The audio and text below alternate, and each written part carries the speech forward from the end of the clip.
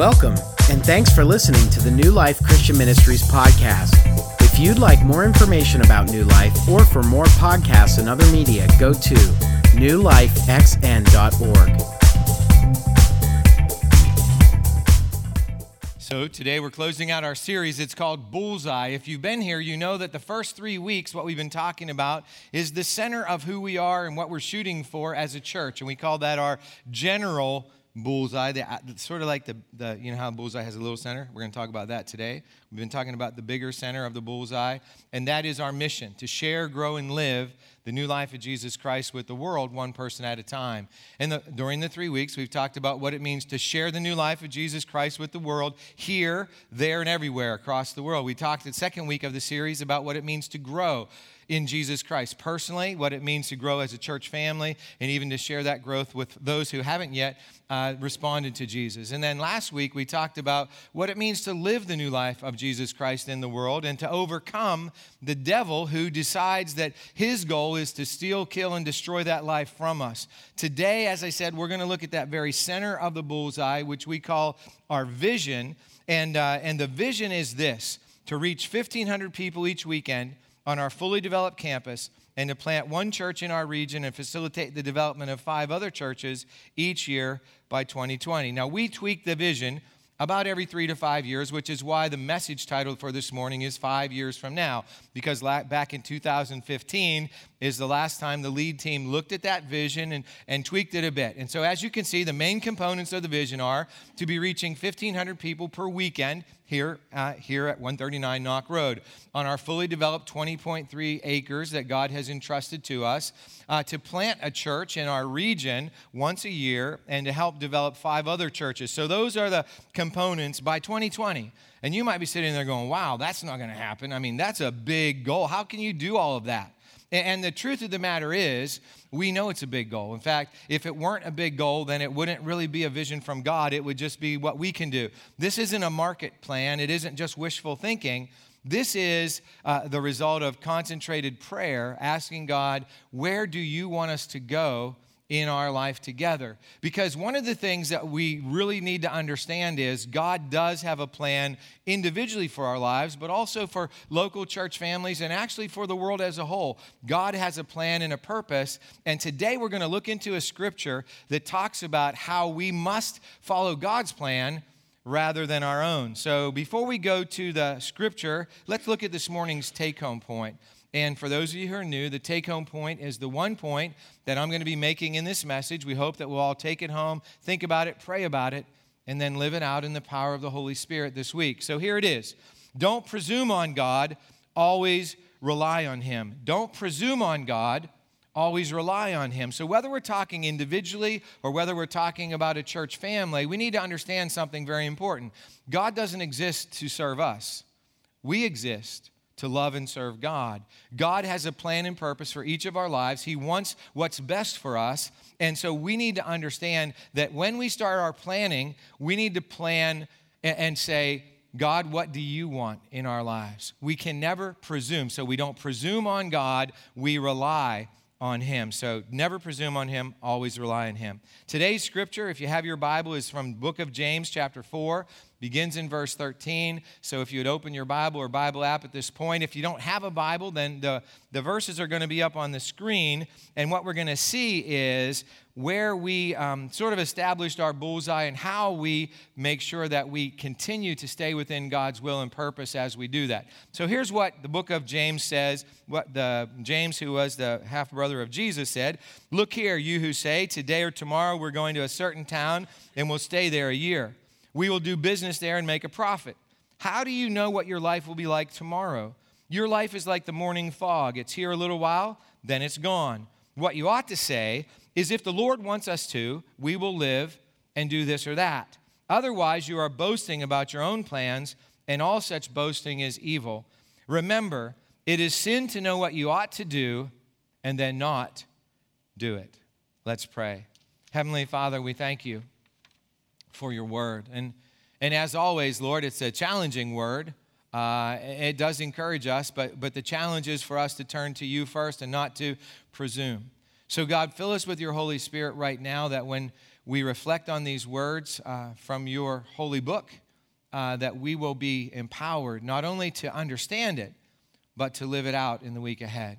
We ask this in Jesus' name. Amen. So James reminds us of our tendency to assume that we have control in our lives. And I mean, I think most of us do assume. We wake up in the morning, we assume we have control. And he used this example. He said, don't say this, today or tomorrow we're going to go to a certain town and stay there for a year. We're going to do business there and make a profit. The point is obvious. We think it's natural to assume that we have control in our lives. Most of us get up in the morning and we make a plan for the day. And some of us who are really planners, we have a plan not only for the day, but for the week, for the month, for the year, for our whole life. We have this plan and we say, I'm going to do X, I'm going to do that. That's what I'm going to do. And what James reminds us is, how do you know you're going to do that? In fact, what he says is, how do you know what your life is going to be like tomorrow? That's a powerful question, isn't it? Do we know we're going to be here tomorrow? Do we know we have tomorrow? James wants us to reflect on that important question. And then he says something very, very disconcerting to me. He says, your life is like the morning fog. It's here a little while, then it's gone. Over the past several weeks, we've had a lot of mornings where there were morning fog, right? But by 10, 11 o'clock in the morning, it's gone, and we've had these beautiful sunny days. And what James is saying is, that's your life, guys and girls. That's my life. We're going to be here for a little while, then we're gone. Now, a couple years ago, some of you will remember this, Nancy and I were involved in a serious car accident. The strange thing is, we weren't even driving at the time. We were just sitting beside the road on Route 8, waiting to pull out, and a guy came across all 5 lanes of traffic and smashed into us at about this angle, the police say going about 50 or 55 miles an hour. So our car was turned 180 degrees. The whole right side of the car was smashed in. And only by the grace of God did Nancy, who was in the passenger front seat on the right side, survive. And not only survive, she was only in the hospital overnight. And, I had a concussion. But the bottom line is, we realized something that I guess we always knew this. But in that instant, that 1 second it took for that accident to occur, we realized that this life is like a morning fog. And it can be gone in an instant. We all know that, but most days we don't think about that. Even those of us who aren't planners, those of us who are just sort of drifting through life, we still think that we're going to have a life tomorrow. We're going to have a life next week, next year. We know that everybody dies, but we really don't think about our personal death as something that's going to happen in our lifetime. It's a little crazy if you think about it. Now, what James was not saying, he was not saying don't make plans. He wasn't saying, don't have a bullseye for your individual life, your family, or your church. What he was saying is, when you make those plans, always make sure that God is first in the planning process. Remember, he said, what you ought to say is, if the Lord wants us to, we will live and do this or that. So instead of presuming on the Lord, we need to rely on him. If you're 15 or 16 years old and you're thinking about going to college, you need to ask God, do you want me to go to college? Do you want me to go to the military? Do you want me to go to a trade school or get a vocation? Vocation. Okay. Do you want me to go into mission? What do you want me to do? In whatever age we are along the life spectrum, when we are making plans, we need to make sure that we ask the question, is this what God wants us to do? In fact, some of the translations say, is this what God wills? So we ought to say, when we're making our plans, if God wills, we will do X, Y, or Z. But we shouldn't just do it on our own, presuming on God, because James says that's evil when we don't put God into our plans and put him first in our plans. So his final statement in the passage can be taken in 2 different ways, at least 2 different ways, because he says, remember, it is sin to know what you ought to do and then not to do it. So what he might have been saying is, when you know that you ought to bring your plans before the Lord and you don't do it, that's a sin. But he also could have been saying, when you know what you are supposed to do and you don't do it, that's also a sin. What James was saying is, God cares intimately about our lives. He wants to be involved in our lives, engaged in our lives. He created us, and he desires to be there in every moment of every day of our lives. So tomorrow morning, let's say you wake up and you say, God, I'm thinking about taking a trip. What do you think? Should I go? God, I'm thinking about buying a car. Do you think I should buy a car? God, I'm thinking about changing jobs. Do you think I should change jobs? I mean, have you ever done that? Every decision, every plan, every purpose of your life, every project that's going on, have you asked the question, God, is this your direction for me? Is this really what you want me to do? And you say, is God really concerned about whether I buy a car or not? Is God really concerned about, whether I take this course in college or not? Is he really concerned about such little things as that? The answer is yes. In fact, in Matthew chapter 6, Jesus tells us that God cares about what we eat and what we drink and what we wear. That's a pretty little thing, right? In fact, he says God cares so much about those things that we don't have to worry about them.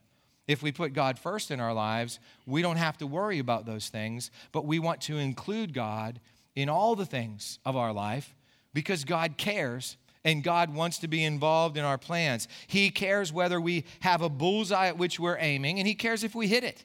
He cares if we put our energy into this or into that because God cares fully and completely about us. So this passage from James is so practical for each of us and for all of us together because it reminds us of how vital it is to put God first in our planning. Because one thing, God determines how long we're going to live. Probably good to include the guy who knows how long you're going to live in your life plan, right? God is the one who has given us all the giftings that we have. He's given us the capacity for what we can do in our life. He's done all of that for us, so we want to include him in our plans. He loves us so much. The Bible says that God who created us loves us so much that Jesus came into the world and he died for us. He rose for us. He reigns in power over us. He prays for us. It tells us that in Romans chapter 8. So if he cares about us that much, that he made sure that we would have, as we talked about last week, an abundant life here and now, and then life with him forever, then he needs to be included in all of our planning for life. So we live in a culture that says basically this: do whatever you want, be whatever you want. Do whatever you want, be whatever you want.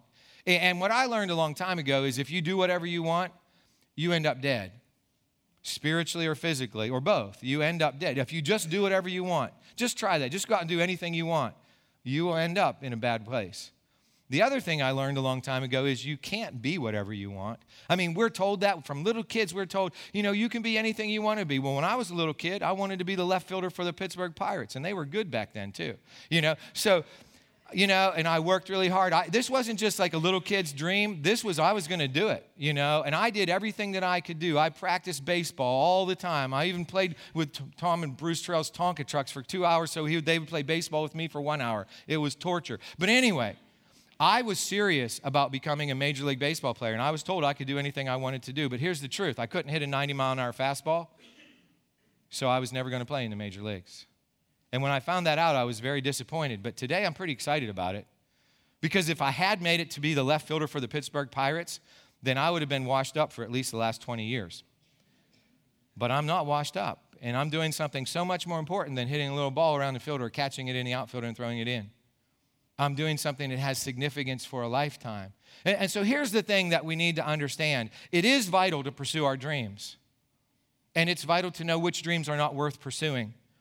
But what's even more vital is laying our dreams before God and asking him what is his dream for us. You see, we all want to have dreams. We do. And sometimes we learn that this dream isn't really a dream worth having. But the most important thing of all is to say, God, I have this dream. Is it your dream for me? Or is it just mine? Is this your dream for me? Because if it's your dream for me, then I'm going to pursue it with everything that I have. And you're going to help me as I pursue it. I know that. And so let's look today, once again, a little more closely at this center of our bullseye, because the general mission has never changed in the history of New Life, except for last year. We added the action verbs, grow and live, to share, grow, and live the new life of Jesus Christ with the world one person at a time. But our vision statement has changed a number of times, and it will change again because it's the specific plan for a specific period in the future. And so, again, I want to read it to you. I already read it, but I want you to hear it again. To reach 1,500 people each weekend on our fully developed campus, to plant one church in our region and facilitate the development of 5 other churches each year by 2020. So is that God's bullseye for us? Is that God's will for us? Does God want us to do that in our life together as New Life Christian Ministries? And how do we know that? Well, the first thing is we pray. That's how we know God's will about anything, is we turn to his written word and we pray. And we look at the circumstances God has provided in our lives, and we also listen to others around us who discern and hear the voice of God in their lives. Those are basically the ways that we know what God is doing, through His Word, through prayer, through circumstances, and through other believers who are also seeking the will and purpose of God. So is it God's will for us to have 1,500? Why did we say 1,500? Why not 1,000? Well, the reason we didn't say 1,000 is because last Christmas and this Easter, we had 1,000 people here. So we know that's possible. I mean, we've already seen that happen. So why 1,500? Why not 2,500? Well, I'm going to tell you a little bit about the 2,500 in a moment. But right now, the reason 1,500 is because that was more than we saw as possible in our natural abilities and gifting and strengths. And I want to tell you, when you have a plan that you want to put before God, the important thing to remember is God expects you to do something, and He will do what you can't do. In fact, one of my favorite verses, two verses in Scripture, is Philippians chapter 2, verse 12 and 13, where it says, "Therefore, my beloved, as you have always obeyed, so now not only as in my presence, but much more in my absence," here it is, "work out your own salvation with fear and trembling, for it is God who works in you, both to will and to work for His good pleasure." So what he's saying there is we have to do our part. God isn't going to do our part. Well, what's our part when it comes to this 1,500 people thing? Well, I can think of something. If you would go home this week and pray about it and think of one person who doesn't go to church who needs Jesus, and you would bring him next week, 1,500, there we go, just like that. It's that simple. That's our part. But here's God's part. That person might say no. That person might not have an inclination to go to church. That person might not have any desire to have anything to do with God or church. But God is the one who moves that person's heart. You see, we don't bring anybody to salvation. Only Jesus does. We don't bring anybody even to church. Only Jesus motivates the person. We live in a free country. You can't force anybody to do anything. And God doesn't force anybody to do anything. But God moves our hearts. God changes the way we think. God lives in us. And He is working on people all around us, our friends, our family members, our classmates at school, our coworkers, and even people that we barely know. And so we have a part to play in every part of our own personal bullseye, whatever that might be, and also in our life together as a church family. So we didn't choose the number 2,500. I told you I'd tell you about that because not even sure that's a wise number for us to have, because we have as part of our vision, as I said, to plant a church regionally, one church, a year starting in 2020. And so let's say we were going to plant a church in Natrona Heights, for example, or Franklin or Butler, doesn't matter where, but any place where people are already coming from New Life. Let's say there's 50 people that are already coming from Natrona Heights to New Life, and I don't know if that number's right, but it's probably close. Anyway, we could ask those 50 people, probably would be glad to be in a church in their own community rather than having to drive all the way to here, and to be part of that beginning of reaching lost people who need Jesus and providing a New Life kind of a church in that area that doesn't have one yet. And so that's why we know that over time, probably some of you, when there's a New Life Christian Ministries church in your community, are probably going to rather stay there than come here. So as we grow, we'll naturally also distribute and multiply out through the region. So that's one of the reasons why we thought it would be best to make the number 1,500 rather than 2,500. And if the Lord wills, that's what will happen. See what I just did? If the Lord wills, that plan is a good plan. If the Lord wills, then it will happen. And we want to be participating in the will of the Lord as that happens. Now, what about the thing of helping plant 5 other churches, Well, we're already doing that. In fact, we've been exceeding that goal for a long time. Over the last 2 years, we've planted 27 churches in Cuba, helped to plant 27 churches in Cuba. So that's a lot more than 5 per year. And so that one, we're going to probably have to change a little bit when we go back to revising the vision statement into 2020, if the Lord wills. Of course, because it looks like we're going to continue to do those ministries in Cuba for a long time because God is bearing so much fruit there. But we're always, always, always saying, if the Lord wills, if He wants us to, we'll continue to do this or that. So we all need to do that. Not assume, not presume on God, but rely on Him to ask Him. And that's true as a church family. It's true in your individual life. And the thing that I pray and hope for all of us today is that we'll take this home, not just for New Life. You won't go home and say, oh, wow, that's a big vision our church has, and that's something that's really amazing.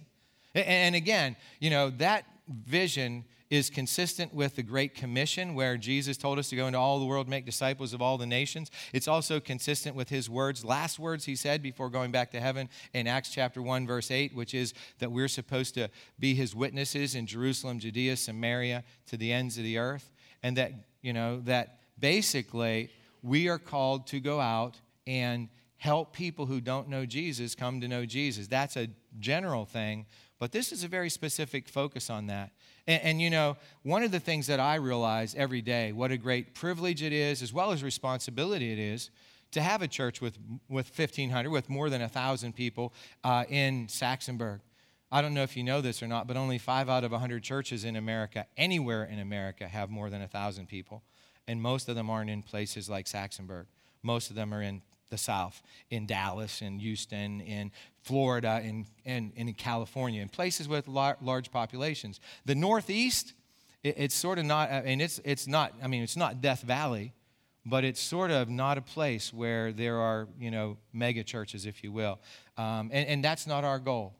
As we said last week, healthy things grow. And if you missed any of the messages during this series, I would encourage you to go online to newlifexn.org or go download the New Life app onto your phone and watch or listen to those messages that talk about sharing, growing, and living the new life of Jesus Christ with the world. So here's the key. When it really comes down to it is we must continue to rely on Jesus and not to presume on him in every area, whether it's as an individual, whether as a family, or whether it's as a church family. We need to continue to rely on him and never to presume on him. So here's the commitment for today based on that key.